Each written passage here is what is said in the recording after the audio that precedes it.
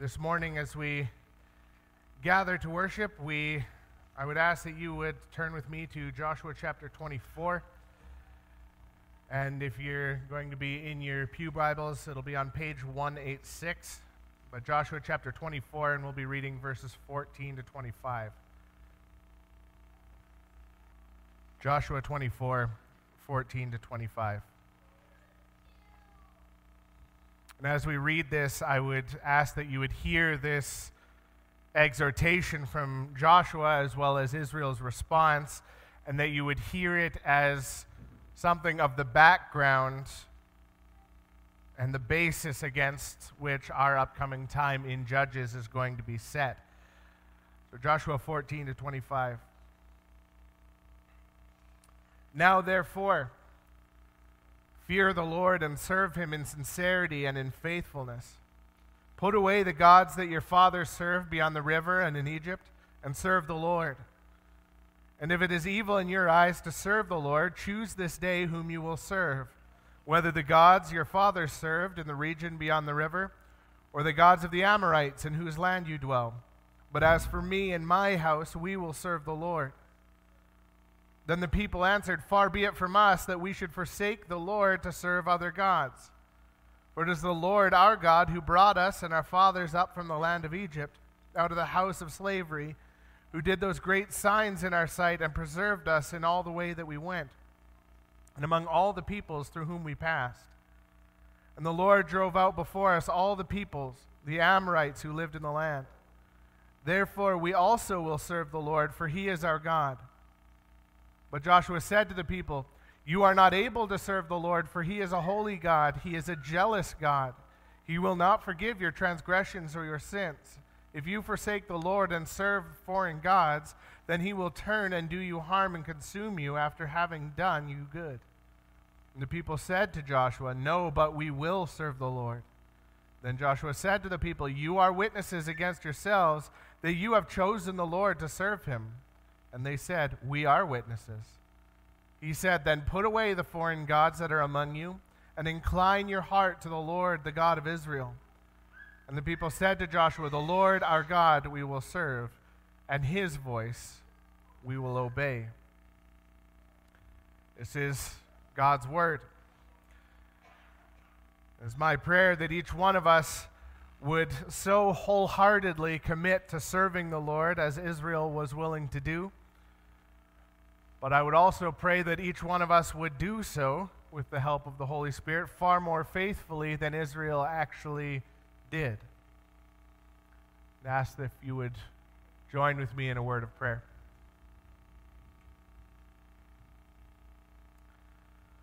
O Lord our God, we come before you this morning, and we come knowing that we are entering into a new series. And Lord, we pray that as we begin to read through the Judges, your word contained therein, Lord, we ask that you would take and apply these passages, these lessons, and work them upon our hearts by your Holy Spirit, that we might be encouraged to remain faithfully tied to the foundation that you have given us, that we would not be shifted to new philosophies and things, but that we might remain firm, anchored, the great anchor of our soul, Jesus Christ, and his word as revealed to us in Scripture. Lord, I thank you that we have a family to gather together with here today. We think of those who are not able to be among us. We think of Ed and Donna and Lorna and others who are ill and under the weather today, and we just ask that in your will that you would heal them and bring them back into our midst sooner rather than later. And Lord, we thank you that you have shown us clearly in the last weeks that you do answer such prayers, that you have answered the prayers of your people, that Harry might be able to join with us again. We thank you for these things, and we glorify you and you alone, that he is able to be with us and among us and worship together with us. Also, we see answer to prayer in the moisture that we see outside, and we pray that you continue to provide in that way, and that you'd keep us safe as we travel to and from church and elsewhere in the coming days. And Lord, as we come to your word, as we come to the truth that you have recorded for us in Judges, that you would prepare our hearts, that we would seek and look and inspect the truths of your word, that we might have it applied to our hearts and our lives, that these words might change us, O Lord. Lord, we thank you for these things. We thank you for our time together in worship, and we thank you that you have revealed yourself to us. Pray these things in Jesus' name. Amen. So as you know, we've now moved out of our time in Genesis 1 to 11, and we're moving into Judges. And in Genesis 1 to 11, we studied some incredibly foundational truths about who God is and how he deals with man. But as we move into Judges, before we even crack that book, I first want to make a statement about Judges, and then I would ask you to join with me on kind of the first portion of our message this morning to engage with kind of a whirlwind tour of how we get from Genesis 1 to 11 to Judges. It's a pretty broad swath there. But I want to give us a heads up about the book of Judges. I'm sure many of you have heard it said if the Bible were ever made into a movie that it would get an R rating. And the book of Judges is about the most R-rated book of the Bible. There are things in here, in this book, that will prove to be some of the most immediately and viscerally offensive accounts to be found anywhere in Scripture. The content of the book of Judges is not for the faint of heart. The violence, the sexual immorality, the absolutely debased state of Israel by the end of the book will at times be shocking, and they should be. I would encourage you to allow what you read and what you hear in Judges. I would encourage you to maybe take some time to be reading through Judges as we work through this in the coming months, but allow those passages to percolate and shock you and give you some of that concern. But that's why I made the sermon series title, Judges When Foundations Shift. Because in Genesis 1 to 11, we have a lot of these incredible foundations that we've laid who God is, these awe-inspiring truths about God. And then in Judges, we see how as Israel departs from these truths, it takes even God's own people down a wicked road that is so dark that we might even be tempted to ignore it. There's a reason why if you take time to look up sermon series on Judges, you will more than likely just find individual sermons on Judges. Okay, we like the story of the cleaned up version of Samson, or the nice part of the story of Gideon. But you won't see a whole lot of full series on Judges because there's a whole lot in here that is not going to be overly fun to read. And while the accounts found in Judges will be difficult to hear sometimes, we will see, Lord willing, that this account is designed to remind us and to warn us of the importance of holding to the truths and commands of God in Scripture. So as we get into Judges, we kind of gird up our loins and plunge into it, knowing some of what's ahead, but also convinced that this book was recorded according to God's will. It was recorded for our good and for His glory, and also for our instruction. So that kind of disclaimer over with, we're going to engage in kind of a 60,000-foot overview of the background from Genesis 1 to 11 to Judges. Starting in Genesis 12, we see how the Old Testament takes up a focus not on really humanity as a whole, all of the descendants of Noah, but particularly with God's covenant people in Israel.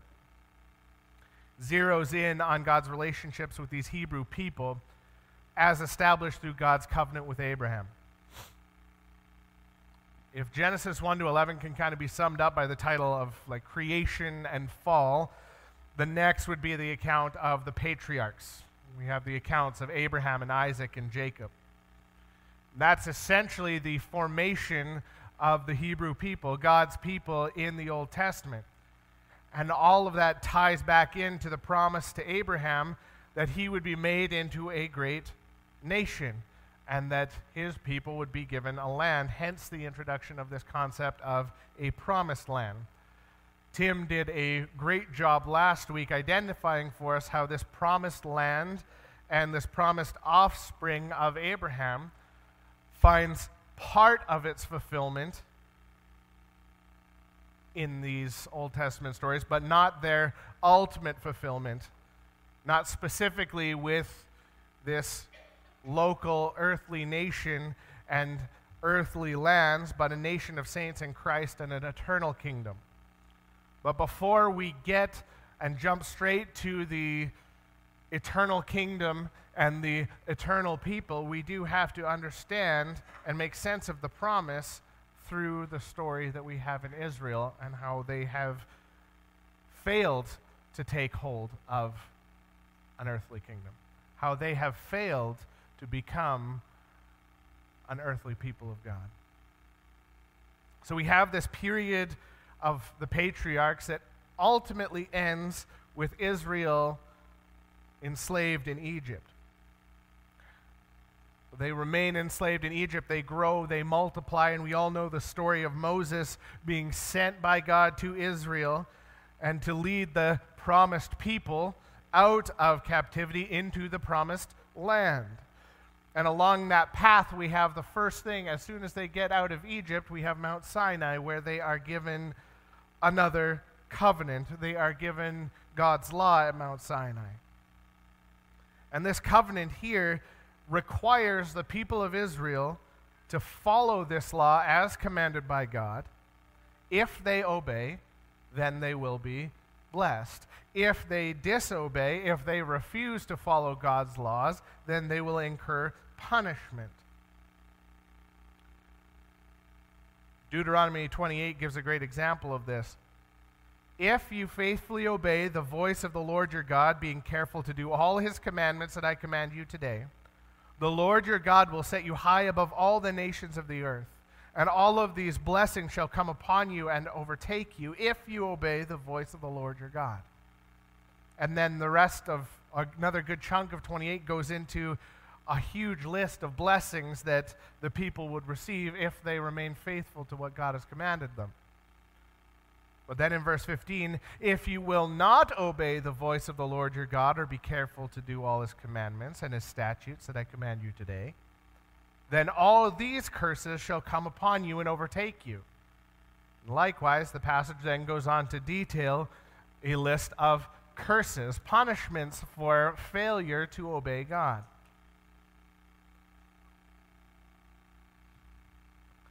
And then continues the Exodus. And in the Exodus, we begin to see clearly some of the ramifications of this covenant, blessing and curses that are being received by Israel for their faithfulness or lack thereof.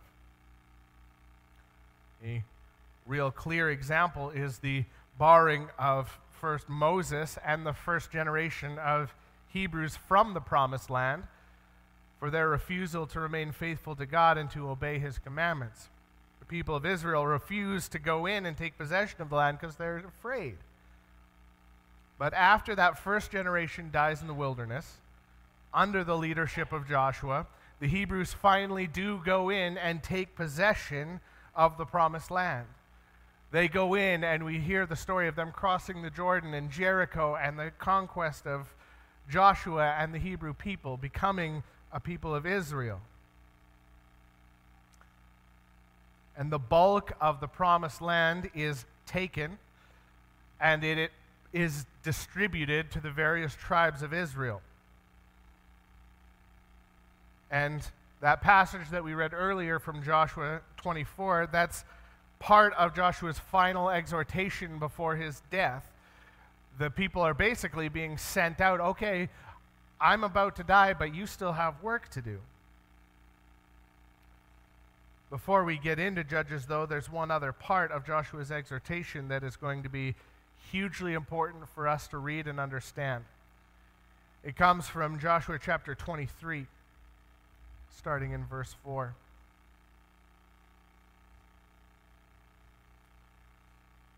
Behold, I have allotted to you as an inheritance for your tribes those nations that remain, along with all the nations that I have already cut off, from the Jordan to the great sea in the west.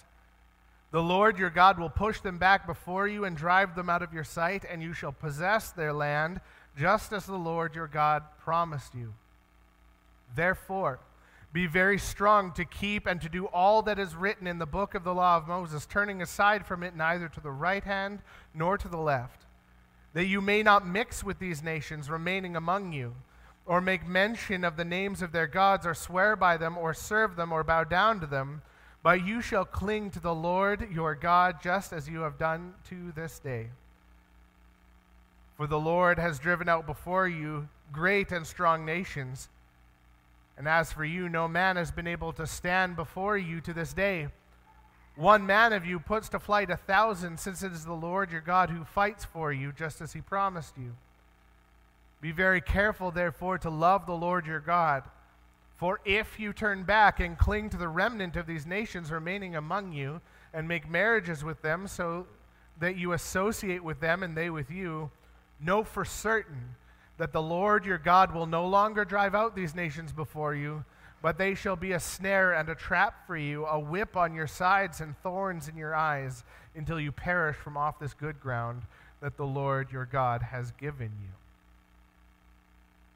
A stern warning from Joshua as to what would happen if these people did not do what they were told.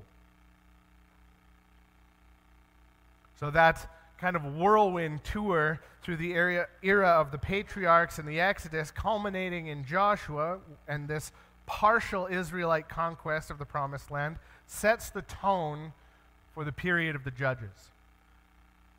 And maybe you wouldn't get it just from initial glance at Judges, but that book of Judges stretches for some, depending on who you ask, approximately 300 to 400 years, where these people are in the Promised Land. And that's from the initial part of the conquest of the Promised Land, where Israel kind of has this loose hold, to the age of the kings in approximately 1000 BC, when Saul is crowned the first human king of Israel.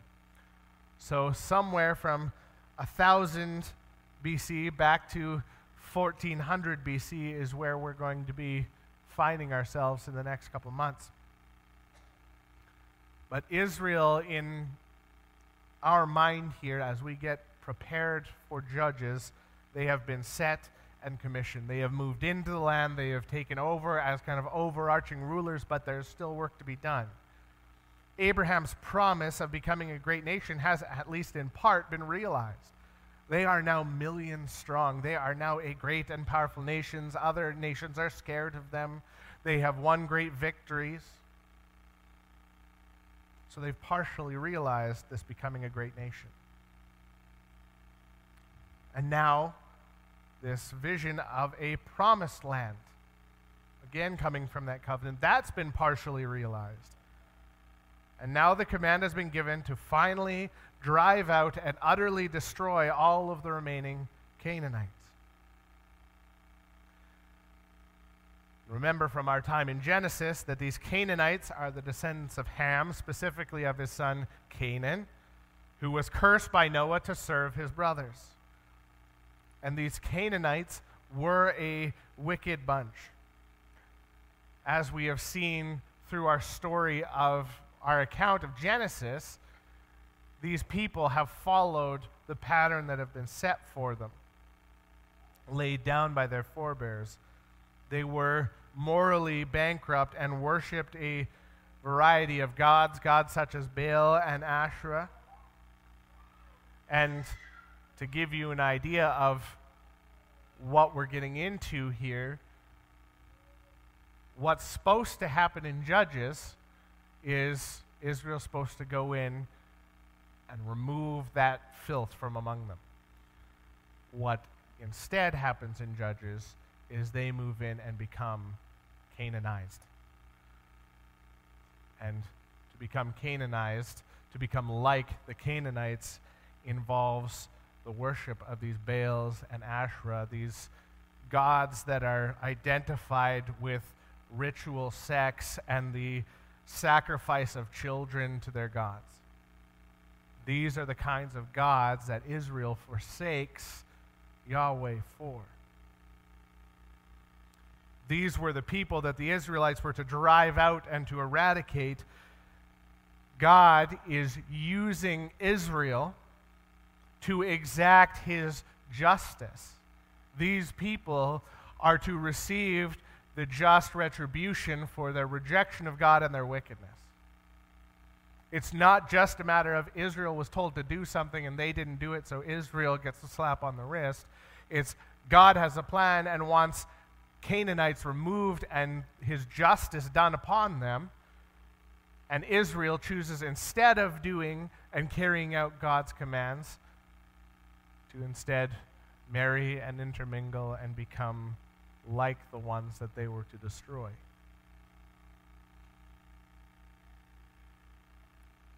The whole point of them driving out these nations is that they would not mix with these nations nor bow down to their gods.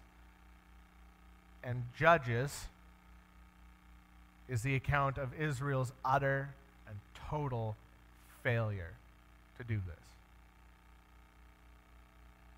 So that gets us to a place where we can understand what we're leading up to in Judges. And now we're going to get into Judges, starting in Judges 1:1. If you've got a Pew Bible, it's page 187. And some of these passages in Judges may be a little bit on the longer end, but it's worth it to hear them and read them and understand them, because what comes from here is more important than anything I have to say anyways. So Judges 1:1, and we'll read all of chapter 1 and into 2 verse 5. After the death of Joshua, the people of Israel inquired of the Lord, "Who shall go up first for us against the Canaanites to fight against them?" The Lord said, "Judah shall go up. Behold, I have given the land into his hand." And Judah said to Simeon, his brother, "Come up with me into the territory allotted to me, that we may fight against the Canaanites. And I likewise will go with you into the territory allotted to you." So Simeon went with him. Then Judah went up, and the Lord gave the Canaanites and the Perizzites into their hand. They defeated 10,000 of them at Bezek. And they found Adoni-Bezek at Bezek and fought against him and defeated the Canaanites and the Perizzites. Adoni-Bezek fled, and they pursued him and caught him and cut off his thumbs and his big toes. And Adoni-Bezek said, 70 kings with their thumbs and big toes cut off used to pick up scraps under my table. As I have done, so God has repaid me. And they brought him to Jerusalem, and he died there. And the men of Judah fought against Jerusalem and captured it and struck it with the edge of the sword and set the city on fire. And afterward the men of Judah went down to fight against the Canaanites who lived in the hill country in the Negeb, in the lowland. And Judah went against the Canaanites who lived in Hebron. Now the name of Hebron was formerly Kiriath Arba. And they defeated Sheshai, Hyman, and Talmai. From there they went against the inhabitants of Debir. The name of Debir was formerly Kiriath Sepher. And Caleb said, "He who attacks Kiriath Sepher and captures it, I will give him Achsah, my daughter, for a wife." And Othniel, the son of Kenaz, Caleb's younger brother, captured it, and he gave him Achsah, his daughter, for a wife. When she came to him, she urged him to ask her father for a field, and she dismounted from her donkey, and Caleb said to her, "What do you want?" She said to him, "Give me a blessing, Since you have set me in the land of the Negeb, give me also springs of water. And Caleb gave her the upper springs and the lower springs. And the descendants of the Kenite Moses' father-in-law went up with the people of Judah from the city of palms into the wilderness of Judah, which lies near the Negeb, near Arad, and they went and settled with the people. And Judah went with Simeon his brother, and they defeated the Canaanites who inhabited Zephath, and devoted it to destruction. So the name of the city was called Hormah. Judah also captured Gaza with its territory, and Ashkelon with its territory, and Ekron with its territory. And the Lord was with Judah, and he took possession of the hill country, but he could not drive out the inhabitants of the plain, because they had chariots of iron. And Hebron was given to Caleb, as Moses had said, and he drove out from it the 3 sons of Anak. But the people of Benjamin did not drive out the Jebusites who lived in Jerusalem, so the Jebusites have lived with the people of Benjamin in Jerusalem to this day. The house of Joseph also went up against Bethel, and the Lord was with them. And the house of Joseph scouted out Bethel. Now the name of the city was formerly Luz. And the spies saw a man coming out of the city, and they said to him, "Please show us the way into the city, and we will deal kindly with you." And he showed them the way into the city, and they struck the city with the edge of the sword, but they let the man and all his family go. And the man went to the land of the Hittites and built a city and called its name Luz, and that it is its name to this day.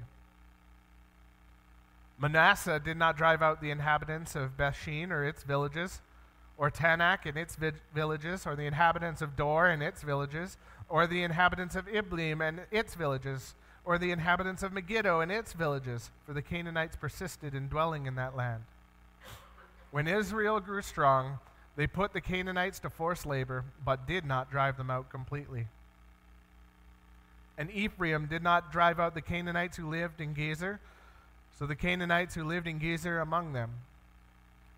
Zebulun did not drive out the inhabitants of Kitron, or the inhabitants of Nahalol, so the Canaanites lived among them, but became subject to forced labor. Asher did not drive out the inhabitants of Akko, or the inhabitants of Sidon, or of Alab, or of Akzib, or of Helba, or of Aphik, or of Rehob. So the Asherites lived among the Canaanites, the inhabitants of the land, for they did not drive them out. Naphtali did not drive out the inhabitants of Beth Shemesh, or the inhabitants of Beth Anath, so they lived among the Canaanites, the inhabitants of the land. Nevertheless, the inhabitants of Beth Shemesh and Beth Anath became subject to the forced labor for them. The Amorites pressed the people of Dan back into the hill country, for they did not allow them to come down to the plain. The Amorites persisted in dwelling in Mount Heres, in Aijalon and Shaalbim. But the hand of the house of Joseph rested heavily on them, and they became subject to forced labor. And the border of the Amorites ran from the ascent of the Akrabim, from Selah and upward. Now the angel of the Lord went up from Gilgal to Bochim, and he said, "I brought you up from Egypt, and brought you into the land that I swore to give your fathers.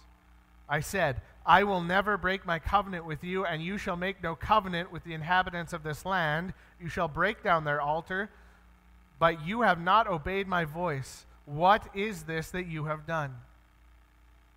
So now I say, I will not drive them out before you, and they shall become thorns in your sides, and their gods shall be a snare to you."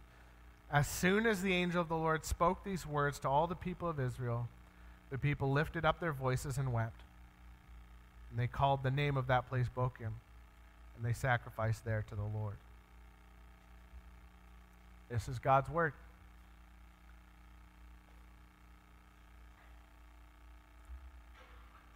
So I know that we've kind of worked our way a bit backwards to our sermon today. Normally we start with the passage we're looking at and move to kind of the exposition.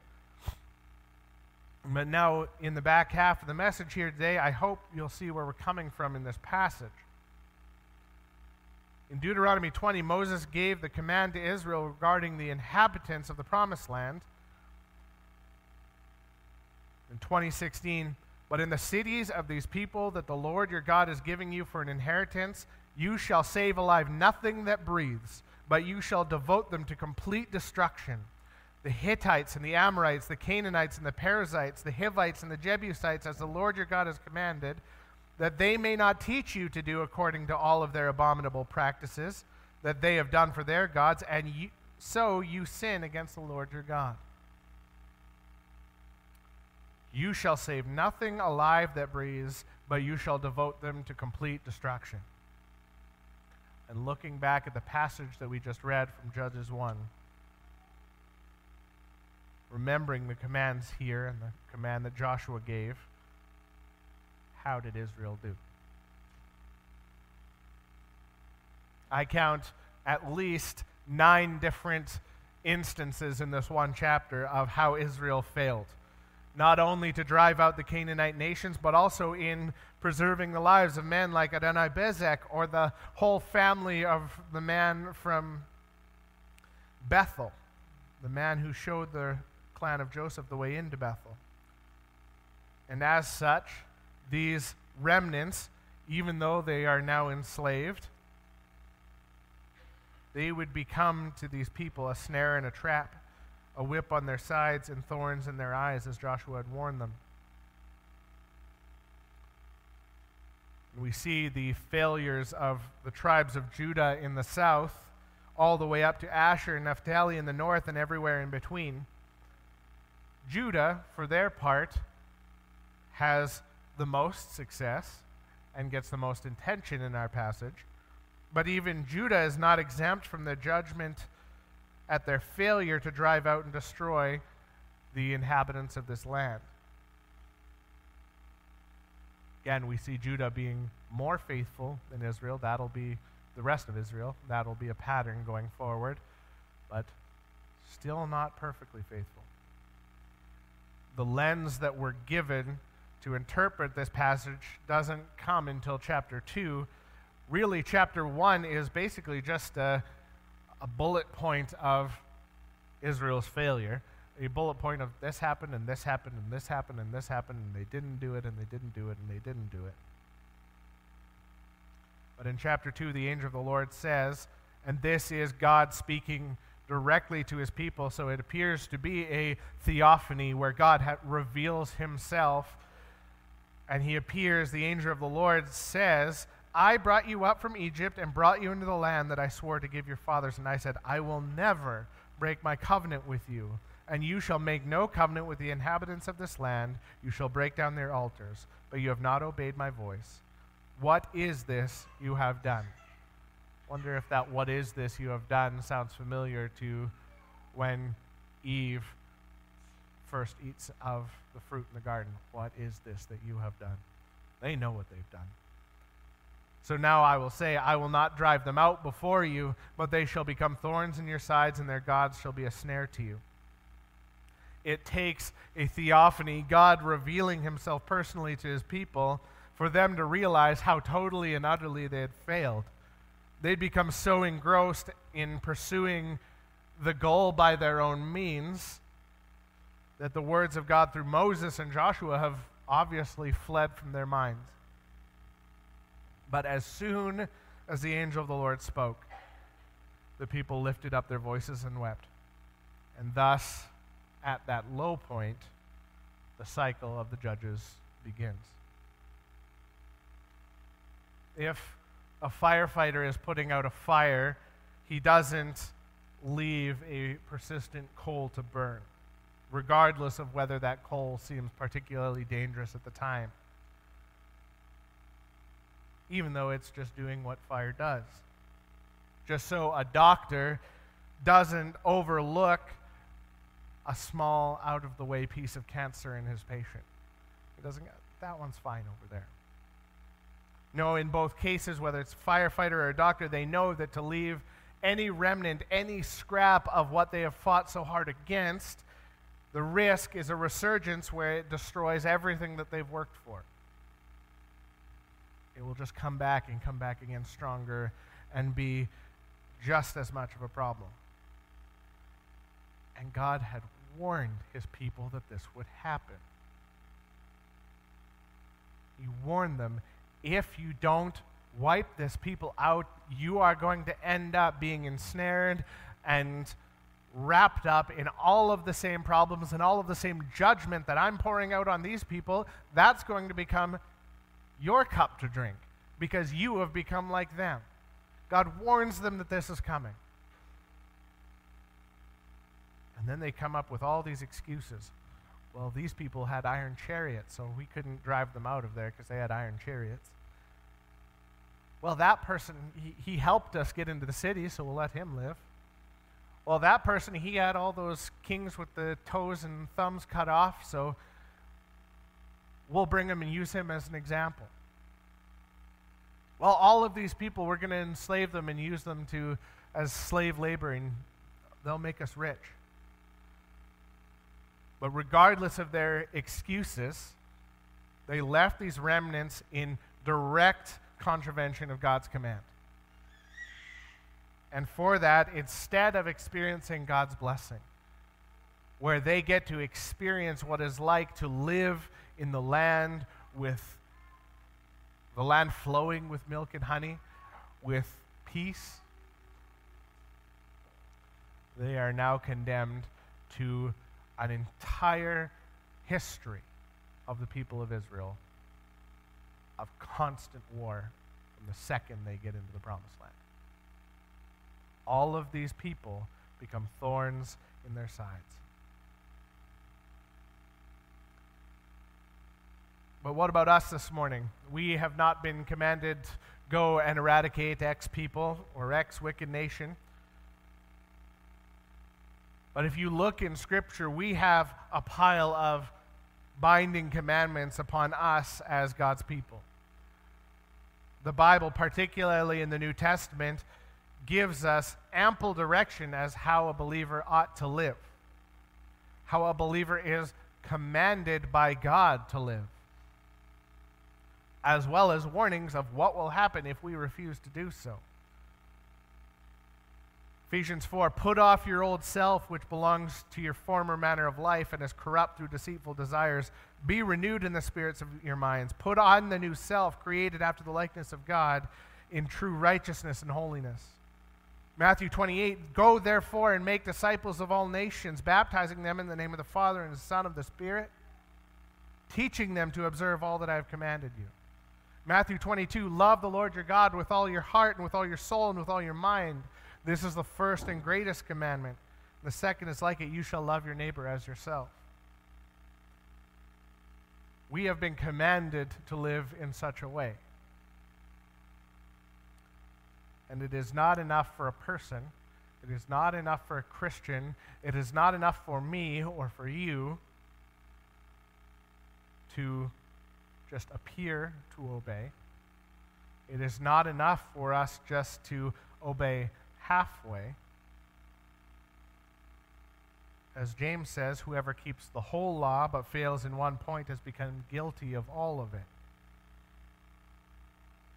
All of the spiral of wickedness, the ongoing plague of Canaanite influence that we're going to see throughout Judges, and Judges is one great big repeating and devolving cycle,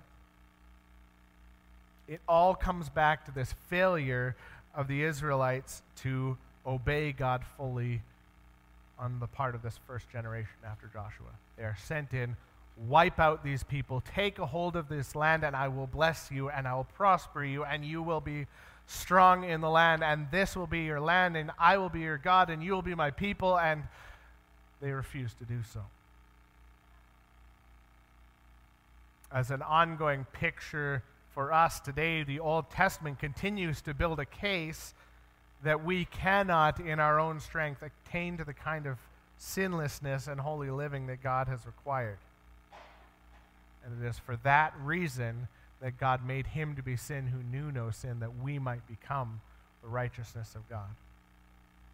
Christ has accomplished what we and all of those men and women from the beginning of history could not. Not only did he avoid sin, but he also attained on our behalf the righteous standard of which we have all fallen short.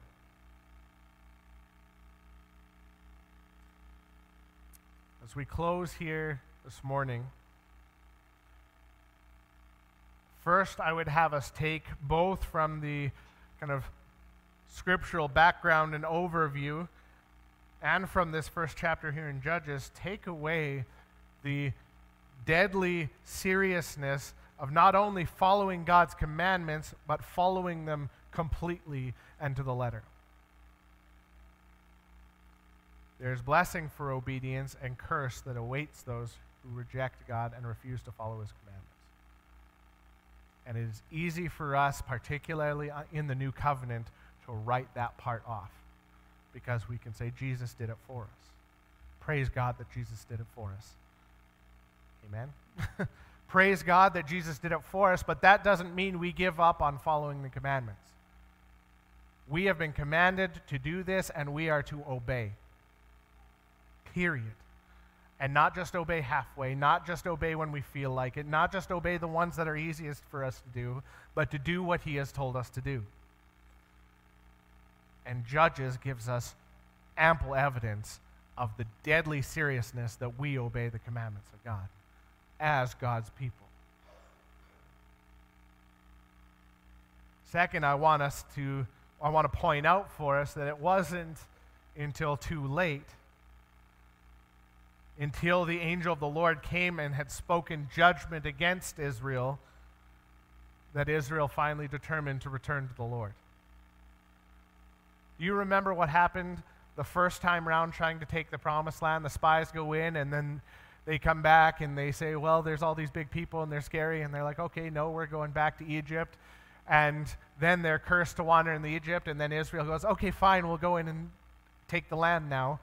And Moses says, no, don't do that. God's already cast judgment on you. And they decide to go in and try it anyways. And they get horribly defeated. It wasn't until too late that Israel determined to return to the Lord. And how many people that we know either have already done this or are in danger of doing it? How many of the people that we know have said, I'll square things up with God when I get closer to? Closer to might be before you leave church today. Closer to might be before you get home this afternoon. There is no squaring up with God closer to, because you don't know when God is going to call you from this earth. Don't be the people that wait until too late. Matthew 19:17, if you would enter life, keep the commandments. 1 John 2:3, by this we can be sure that we have come to know him if we keep his commandments. James 2:17, faith by itself, if it does not have works, is dead. It is our responsibility, if we are in Christ, to both know and to follow his commandments. And we don't do that to earn our salvation, because you can never do it well enough to earn your salvation. We obey because we love the God who has commanded us to do it, who has done it on our behalf. We would show by our actions that the fruit of faith is alive and well within us, to display that we are persevering unto the end in faith. We don't obey because we're just scared that we might lose our salvation. We obey because we know what God has done, and we are grateful to him for it, and because he has commanded it, and he is our Lord. So don't wait until it is too late, until the judgment is cast, to take seriously the call to act upon your faith.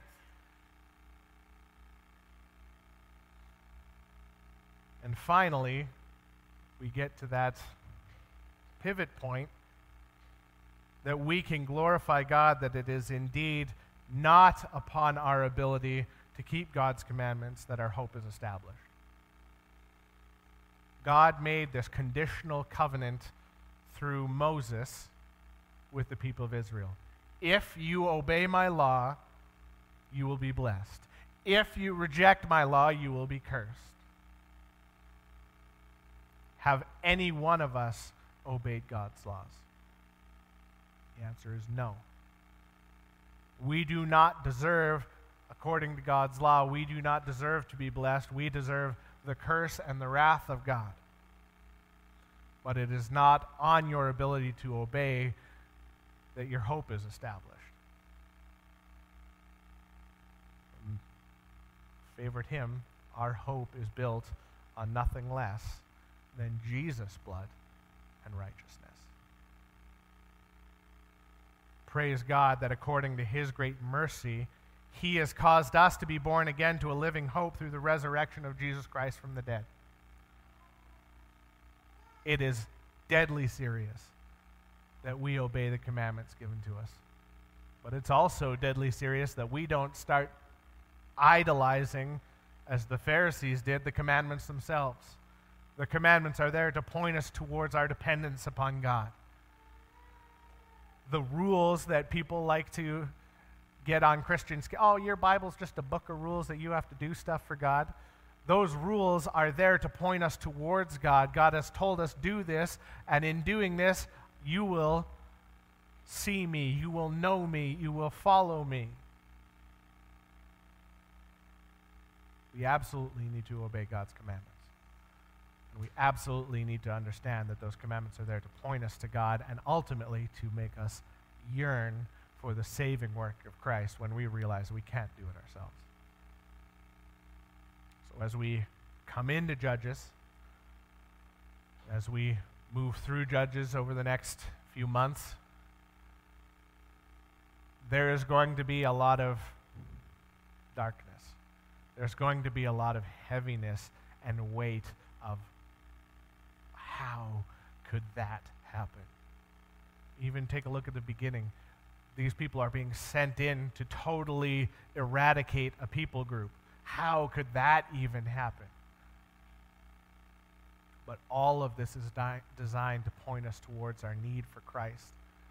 And even the actions of the heroes in Judges, actions that God empowers and uses, even the actions of those judges are still going to be stained with their sin, with the Canaanization of Israel. So as we roll through Judges, hold to the fact that our hope is not in Judges. That's why I hate when I see those series on Judges, that it's like stories of all these heroes of the faith. Heroes like Samson, who was a mass murderer and a womanizer. Stories of Gideon, who was a coward. Stories of insert the judge here and their massive sin problem and character flaw. The story of the Judges is the fact that God does use these people, God does preserve his people, but he does so on his terms, and ultimately no man is good enough to save us except Christ. As the music team comes, do they have a closing song? I thought they did. But let's join with one another in prayer. Heavenly Father, we thank you as we come before you this morning that our salvation doesn't depend upon our ability to obey. But Lord, we also thank you that you have given us your commandments, you've given us your word, and you have expected us to obey, which is for our good and for your glory. So Lord, we ask that when we obey your commandments, that we would do so as ones who get to obey your commandments, as ones who get to glorify the King of Kings and the Lord of Lords who has saved us, as ones who get to obey your commandments because we love you and we would follow you and we would know you and we would become like your Son Jesus. Lord, may we cling to the hope that is found in Christ and the cross and find our hope and our help in him. Lord, it is a great mercy that we are not left to our own devices to attain to the standard of holiness that is set forth in your word. And Lord, we confess that we have utterly failed, even as Israel utterly failed in their ability to follow and obey you. we have utterly failed corporately and personally. And Lord, because we are in Christ, we can ask your forgiveness. We can confess our sins, and you are faithful and just to forgive us our sins in Christ. So Lord, please forgive us for where we have failed in your commandments, where we have failed to obey you, and work in us by your Holy Spirit that next time we might act in accordance with your word.